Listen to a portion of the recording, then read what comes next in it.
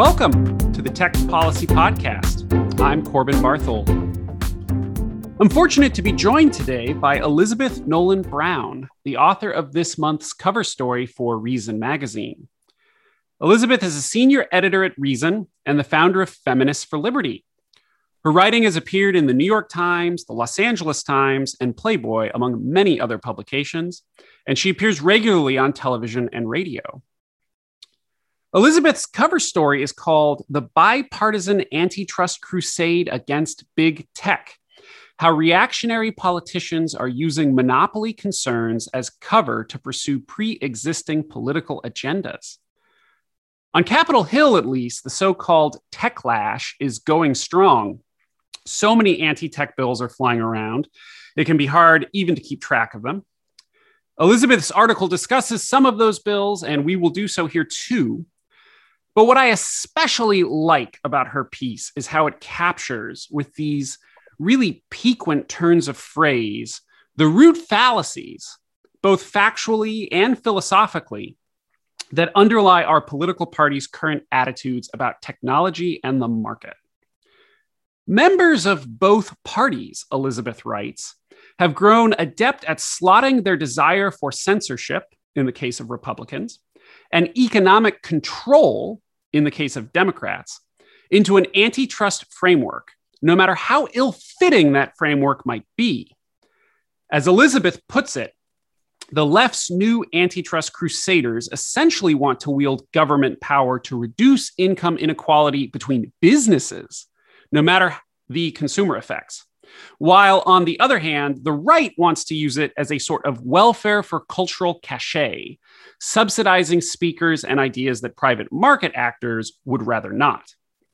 I'm excited to discuss Elizabeth's cover story along with some of her other great recent work. Elizabeth, welcome. Hi, thanks for having me on. So great to have you here. I'm going to quote your article endlessly, I think, because it's got so many great phrases. So first off, congrats on gracing the cover of Reason this month. Thank you. That's really cool. So for progressive Democrats, you write, the push for new antitrust laws isn't really about tech companies. And for populist Republicans, it's not really about monopoly power. Instead, in both cases, antitrust has become a broad cover for pursuing pre-existing political agendas. So I think we should set the table first. A good place to start would be if you could briefly explain what antitrust law should be before it gets sort of contorted in these ways, and what are Republicans and Democrats doing to try to drift away from that model? Yeah, so I came to writing about antitrust law actually not that long ago because I was just covering, tech policy more generally, especially the fight over Section 230 and various sort of proposals related to social media content moderation and things like that. And then I started noticing that, the same exact things that Republicans and Democrats were talking about in terms of these other tech policies, suddenly they just sort of started switching and being like, well, we'll solve that with antitrust law. And I was like, I don't know a lot about antitrust law. This is, a year or so ago, but I don't think that that's really what it's supposed to do. So it is not, it turns out, antitrust law, I think people, basically have some idea of it. It's, about trust busting and going after, businesses for unfair practices. There are three more main antitrust laws, and the Sherman Act, the Clayton Act, and the Federal Trade Commission Act. And basically they prevent unreasonable restraints of trade, monopolization through predatory acts, unfair methods of competition, and unfair and deceptive practices, things like that. So, historically, it was used to bust up sort of unfair arrangements between big businesses that sort of left, only one alternative within a specific market that was, abusive and predatory towards its customers. And for at least the past, 40 years or so, the main thrust of antitrust law has been about preventing consumer harm, because all of the things I mentioned, the unfair restraints of trade, all of that, it's all sort of vague, and it's all sort of throughout antitrust law's history has been up to sort of the way courts and politicians interpret it. But going back to the Chicago School of Economics and, starting around the 70s, they started saying like, okay, look, we just need to consider, this is such a vague body of work. We need to consider consumer harm as sort of the lodestar of this. So if these business practices, if these monopolies do things that harm consumers and hurt consumer welfare, then that is, grounds for maybe investigating and maybe even acting. If they don't, then it's, not a problem. Basically, the big push right now in antitrust law is to get rid of that standard and sort of go back to or even beyond an earlier standard, which says, it doesn't actually matter if it lowers prices for consumers. It doesn't matter about consumer welfare. All that matters is increasing competition and cutting businesses down to size.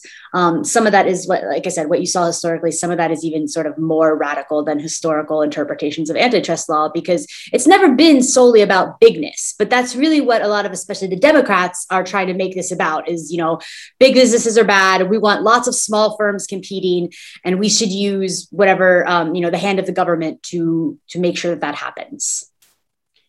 Oh, great. You got the full history lesson in there too. And you really take a plague on both your houses approach in your piece, which I agree with, to be clear.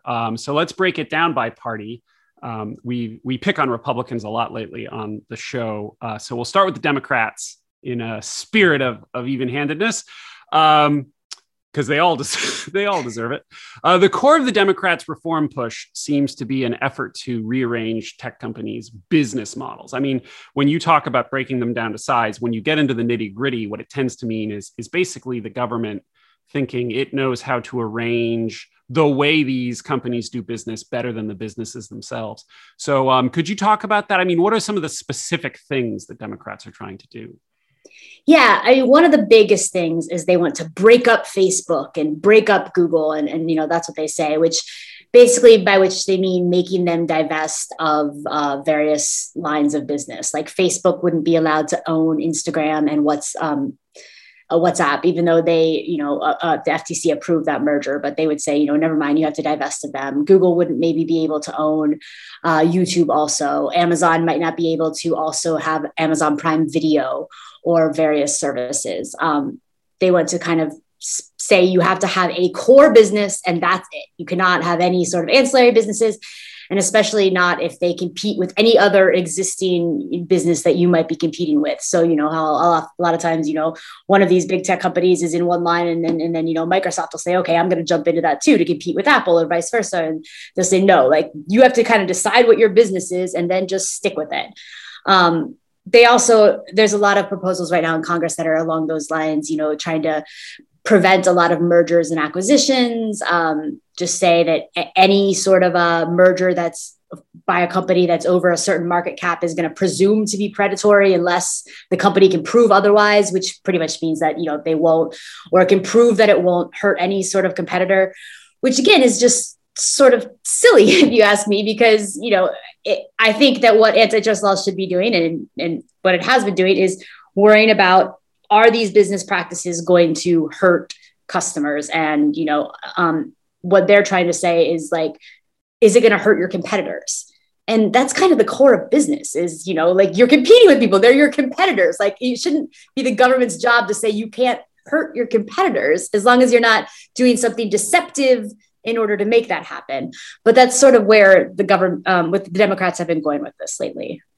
Yeah. And if I may volunteer like a concrete example, because, people hear consumer welfare standard and people hear it. I mean, some people often kind of misdescribe it a bit as just lower prices, Uber alles. And it really, it encompasses the consumer experience in general. You want companies to be competing. You want them to be innovating. You want them to be aggressive about trying to enter markets and improve them. So, if Amazon taking over, say, Whole Foods leads not only to lower prices or not, but it makes delivery easier and more convenient. Yeah. And I can get it at my door in a day. That's innovation. That's good. That's consumer welfare. That's exactly what the antitrust laws are not supposed to be punishing. Right.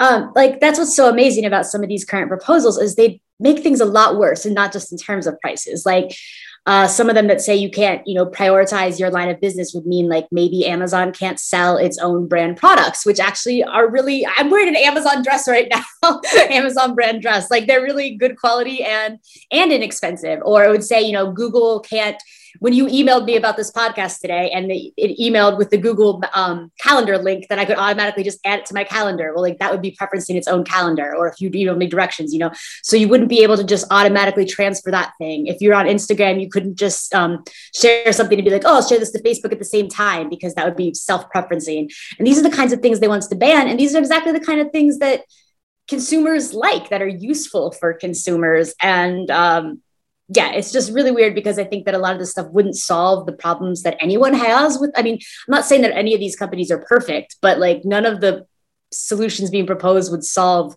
the problems that we actually have with them. They would just like get rid of the things we like about these companies.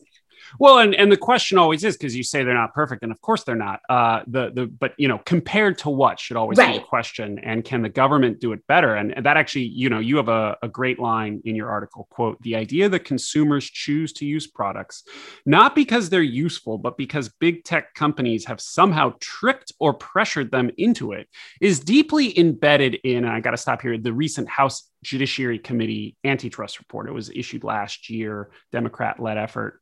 This big report they wrote, and in the antitrust crusade more generally. It's a form of consumer false consciousness in which end users don't know what they want, but members of Congress, of course, do. And I think that just captures this point so well. So what is behind the Democrats' effort? I see two things.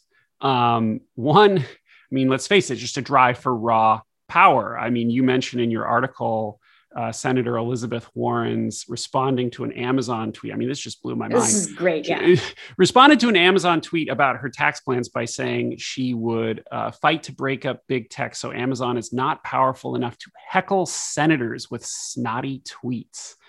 And God, it's just like saying the quiet part loud there. Yeah, letting the mask slip. So that's really one. And then the other is just this sort of technophobia and progress phobia. And, I'll quote you again, quote, "It's a series of hostile, emotional, populist-friendly proposals intended to stand athwart technological progress and the disruption such progress causes, using historically progressive tactics to advance historically conservative ends." Do I have that right? Is that kind of how you see what's behind the Democrats' push?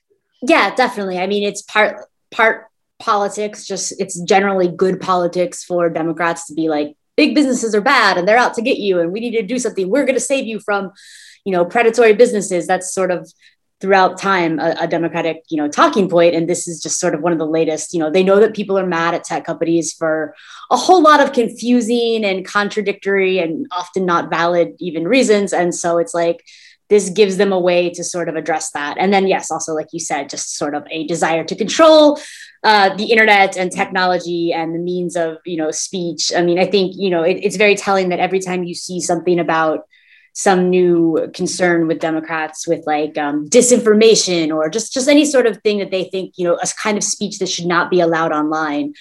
Recently, they've been reaching for, well, maybe we could use antitrust to solve that. So. Yeah, it becomes this tempting tool where you, if you're a politician, you can just fill it with your hopes and dreams. Yes. Going back to the very beginning, as you were saying, that it's kind of a broad language. Well, I want to get back to progress phobia maybe at the end. But for the moment, let's turn now to the Republicans. We didn't forget about you, GOP.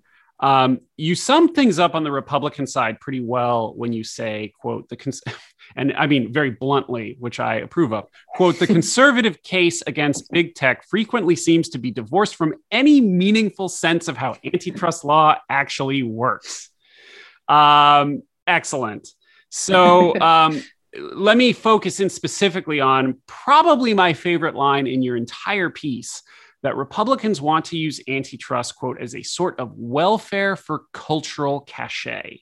And that is just exquisite. So please tell us what you mean by that. Yeah, Republicans' whole thing with big tech, whether they're talking about antitrust law or, reforming Section 230, or say this law in Florida that I was just writing about this morning, the one that Ron DeSantis passed that says, they can't deplatform politicians, and luckily a judge just ruled against it and said it was a violation of the First Amendment. But all of these things, their whole goal is that they think that tech companies are too culturally liberal, that they are biased against conservatives, conservative politicians, conservative speech in general, and that they should be forced to not have those biases. Obviously, the First Amendment says otherwise, because it's not illegal for a company to say even So I don't think it's necessarily true that a lot of the times that there's this bias against conservatives. I think that there's bad decisions all around because content moderation is hard, and a lot of times conservatives misinterpret that as only a bias against them. Whereas if they were listening to all these stories from liberals, you'll see that they get kicked off for really dumb reasons all the time too. But obviously over the past few years with Trump and everything, there was more concern about him. So they've decided that there's bias against them and that they need to use the government to stop that. But even if we totally accept that premise and say yes, all these companies are biased against conservatives, these are private companies and they can do that. There's, that is their First Amendment right to be able to allow whatever sort of legal speech that they want, and disallow whatever sort of legal speech that they want. And that's, not a First Amendment violation, because obviously a private company can't violate First Amendment rights. Only the government can do that. So what's so crazy is you have them saying well, we're going to protect free speech by using the government to say what kind of speech can and cannot be allowed on these websites, which would be, a First Amendment violation. And lately they've sort of settled on antitrust law as a way to go around that. In a way that doesn't really make even any sense, because like I said, it's not really in line with the way that we understand with what antitrust law does currently, or what it is supposed to do. But you have people like Josh Hawley and them saying, well, if these companies are going to be biased against conservatives, then that's unfair. It's an unfair business practice. And we'll go after them with antitrust laws to sort of make them respect our speech, make them respect our speakers as much as we think that they respect liberal speakers and speech. Yeah, one of the things that has really, I have found disorienting in recent years, maybe I'm just naive, is the way that Republicans have taken on so many of the bad habits that when I was younger, I associated with Democrats. Reaching for sort of grievance as your main rhetorical framework, seeking to put private rights of actions into law so that plaintiffs' lawyers can punish your political enemies. That was part of the Florida social media law you mentioned. Expecting the government to step in and solve your problems. That goes to your sort of welfare for cultural cachet line. And what we really have now is a party that,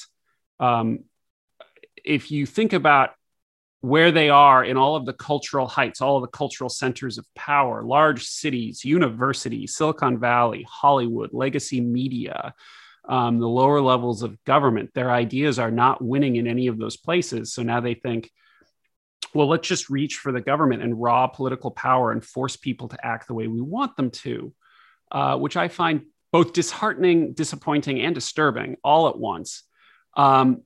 But with that sort of warm up, the other thing I don't understand is it seems futile to me. The Republicans had power not that long ago. And the cultural heights continue to slide away from them. And they seem to think that if they just double down, I was in a debate with a sort of nationalist conservative type.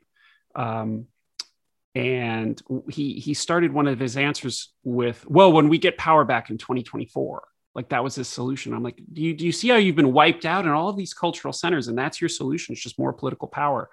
So when I see these laws, I have, I guess, a philosophical question for you, and I don't know your exact, political makeup, but the Republicans have historically been seen, at least maybe by their friends, as the party preserving liberalism, in the classical sense. Yeah. Do you still have hopes for them of doing that? Would you still hope that they can be convinced to be that party? Or do you kind of see them as these now irredeemable populists, and people like you and me need to chart a new path and sort of give up on that party? I mean, I've just suddenly ambushed you with a very deep question, but what are your thoughts on that? No, I mean, I don't know that it's always been true that they have lived up to this ideal of being, defenders of classical liberalism. Oh, absolutely. Yeah. No, yes, please. But I'm putting it to you to frame the question. I don't want to say that I endorse that they've always been like that, but please, right. Sorry, go ahead. But no, you're totally right that they have embraced that mantle, at least like in their rhetoric. And I think that especially since the Bush era ended, really tried to, at least, and especially some wings of the Republican Party have really tried, to live up to those ideals more. And yeah, it's super depressing. I mean, I think that I'm a libertarian, and as a libertarian, it used to be like, okay, Republicans, I mean, my whole lifetime, I think of Republicans as being sort of into censorship, most of them. But at least, Democrats were more willing to stand up for the First Amendment. And maybe this is a little bit different than what you said, but that's sort of growing up, that was my sort of sense, is that, they were more on that.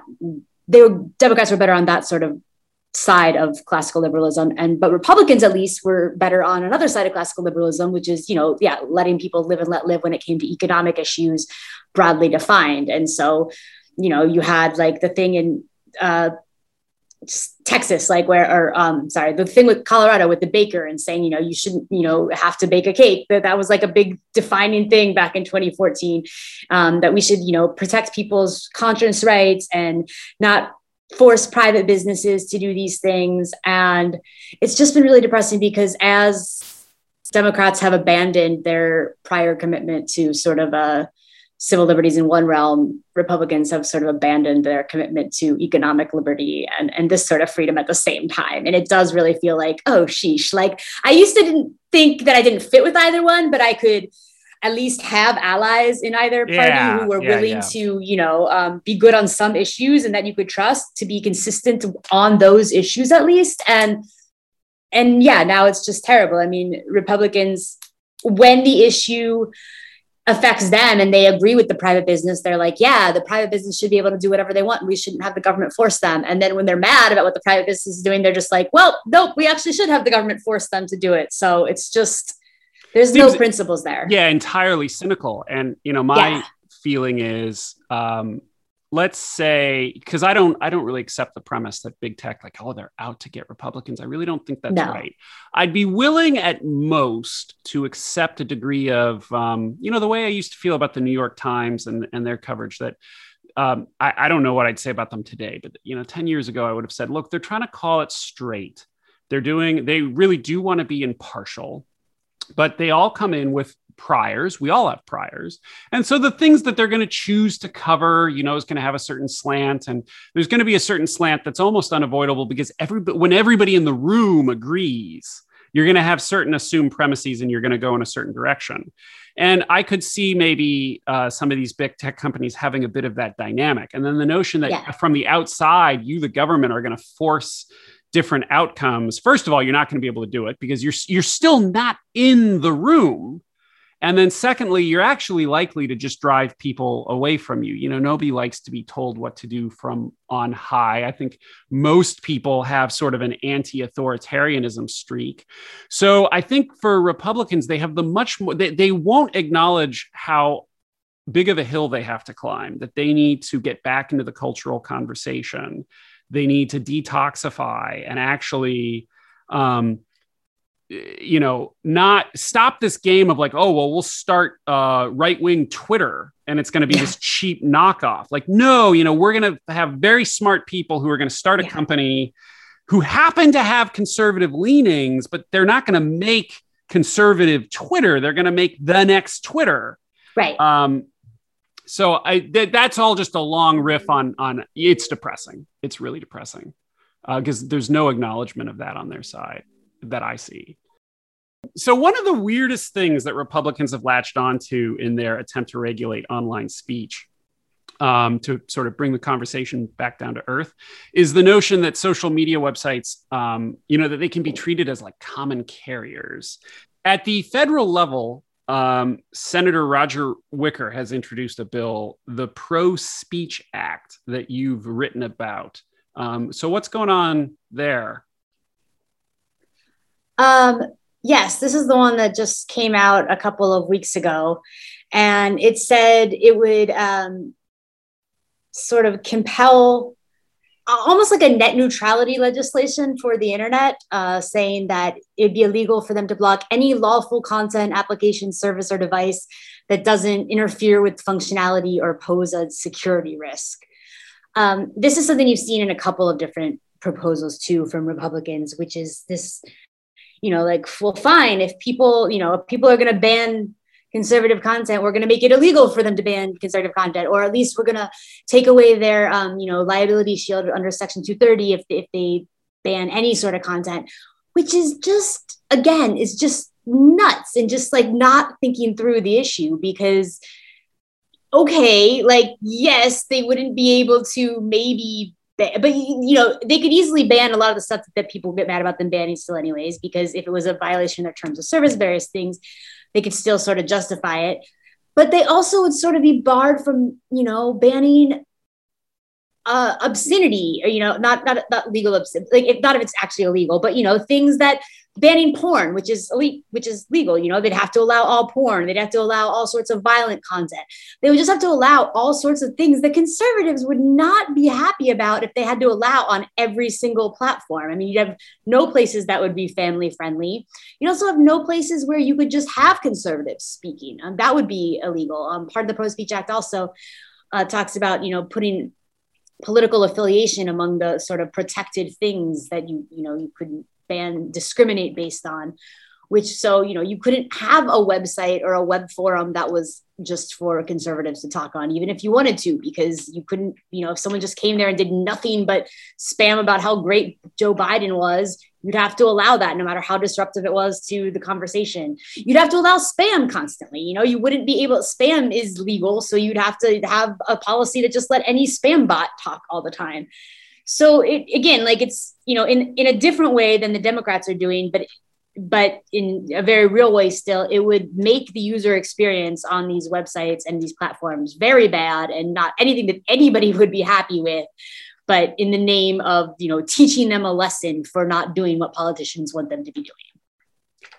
The sort of a shibboleth, if I can pronounce that, for I don't know what I'm talking about in this area is anything that has a whiff of, just force the carriage of anything that's consistent with the First Amendment.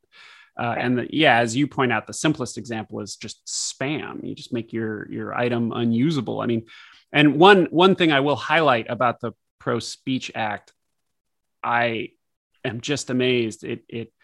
It would let websites opt out, in effect, of the law if they announce that they are a publisher, which so you're actually trying to legislate this really common misconception of what Section 230 means, this misunderstanding that Section 230 does not actually contain some kind of platform versus publisher distinction. And I read that and I just sort of shook my head thinking that, okay, that's where we've gotten. That's the level of sort of anything to stick it to big tech on that side. Yeah, because it's just amazing because they've gotten, that's become the conservative rally point. You're acting like a publisher, not a platform. And people keep rightfully pointing out, like, actually, that's not what this turns on. That is not a legal difference. So they're like, oh, yeah, well, we'll make it a legal difference. Yeah. Kind of incredible. If you repeat something often enough, depressingly, it really can enter the discourse and almost it's like a fake it till you make it effect almost. Well, let me draw on a passage in one of your recent articles, because I did want to get back to this concept of progress phobia. You're writing here about Tim Wu, which just for the record, Tim Wu's a nice guy. But you're also writing about a more general attitude when you discuss, quote, the perennial panic playbook. We are forever in a precarious present runs this line of thinking. You write, quote, always this close to wily corporations subverting democracy. We are forever in need of new policies, net neutrality, bans on vertical integration, stricter antitrust rules to thwart them. And when neither the policies nor the imminent danger materializes, a new threat appears on the horizon. Another big tech company is always rising, and this time it's different, unquote. I mean, I just love that. You do a great job in your article of discussing history, which is what this passage is about how these big threats, they tend to be hugely overblown and are really just a reason for government exercise of power and sort of just general fear of change.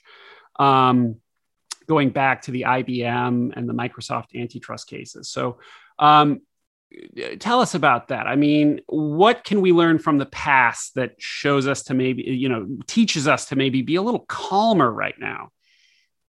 This is obviously a tendency with technology and the internet. It's also part of a broader thing, which is just that people like to think, or are just sort of biased to think that they live in exceptional times.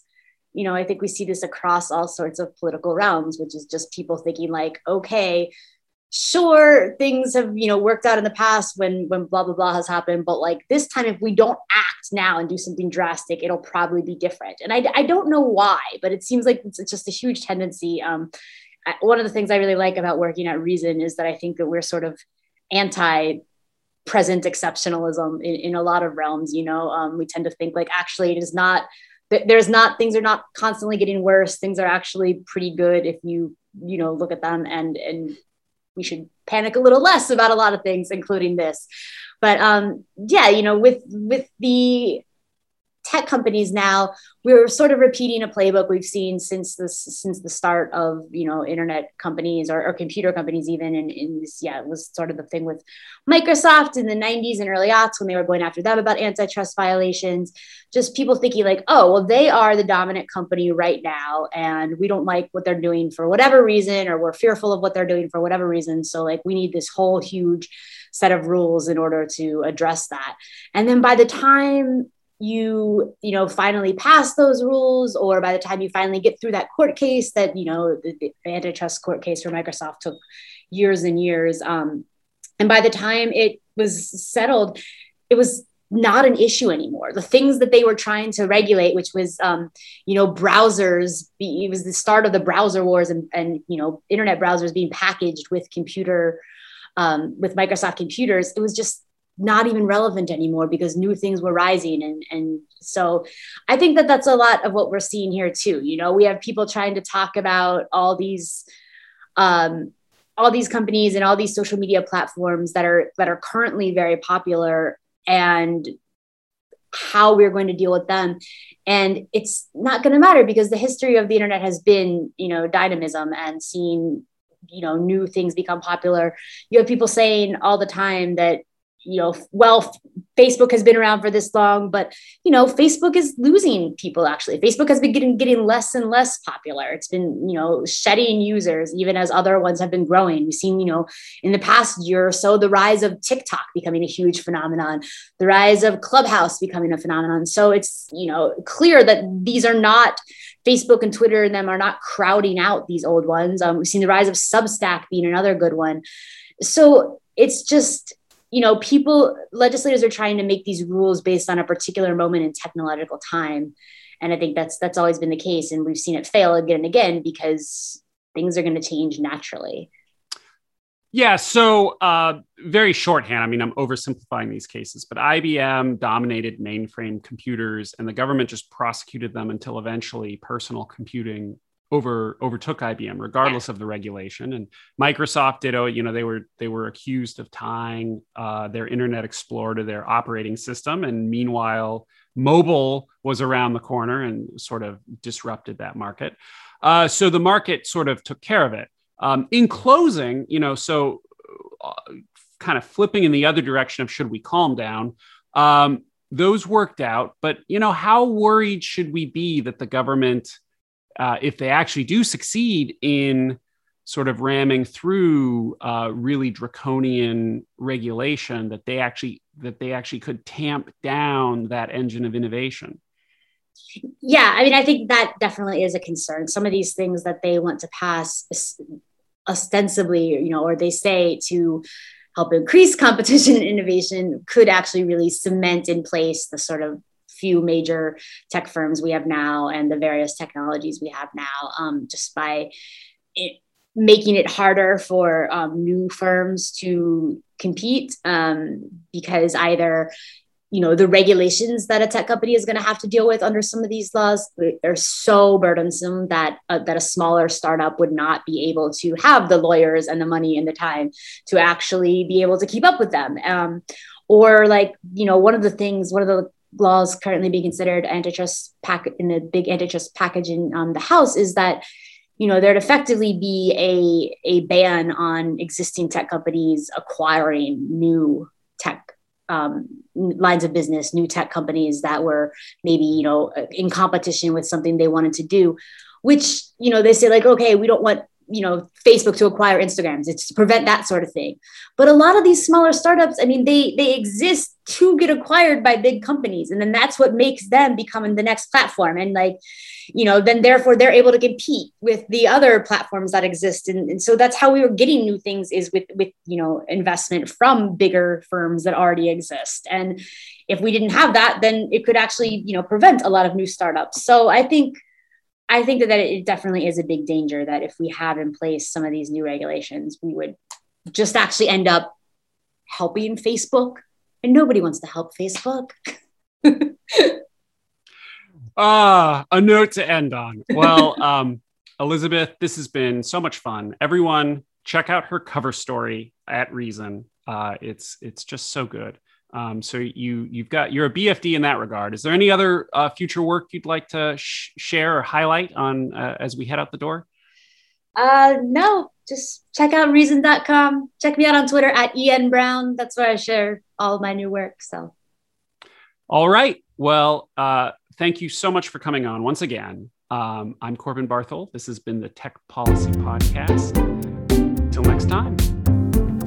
Tech Policy Podcast is produced and distributed by Tech Freedom, a nonpartisan, nonprofit think tank in Washington, D.C. To learn more about our work, make a tax-deductible donation, or find other episodes, find us online at techfreedom.org.